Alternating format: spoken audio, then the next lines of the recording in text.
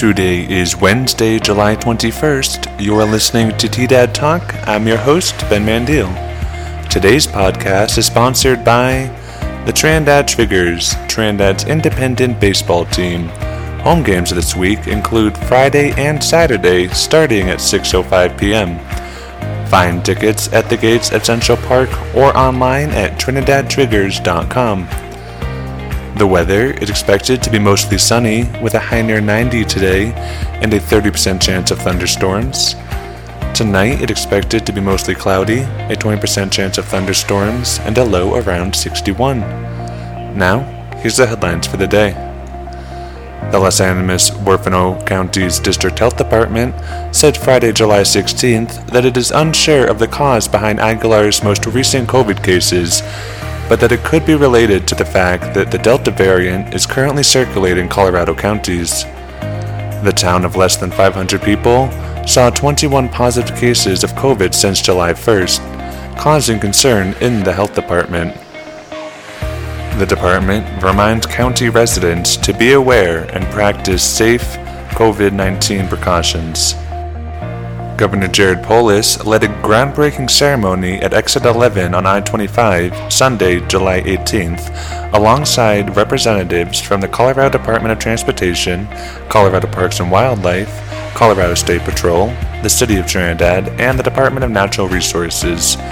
The ceremony kicked off the project, which is expected to improve safety and access to Fishers Peak State Park and Trinidad Lake State Park. Data from the Centers for Disease Control and Prevention shows that fatal drug overdoses in Colorado were up 37.5% in 2020. Colorado had over 1,500 fatal drug overdoses in 2020 and 1,100 in 2019. Mental health experts are growing concerned that increased social isolation, stress, and economic fallout from the pandemic are only making the situation worse. Nationwide, over 93,000 people succumbed to a drug overdose in 2020. Young adults saw the highest percentage of those who died. The Trinidad School District No. 1 Board of Education will meet at the Trinidad High School Cafeteria, 816 West Street, at 5 p.m. tonight. A strategic planning meeting will be held at 5 p.m. before the regular meeting is held at 6 p.m. City grant funding applications are due Friday, July 23rd at the Trinidad Community Foundation office inside Phil Long Toyota at 105 Cedar Street.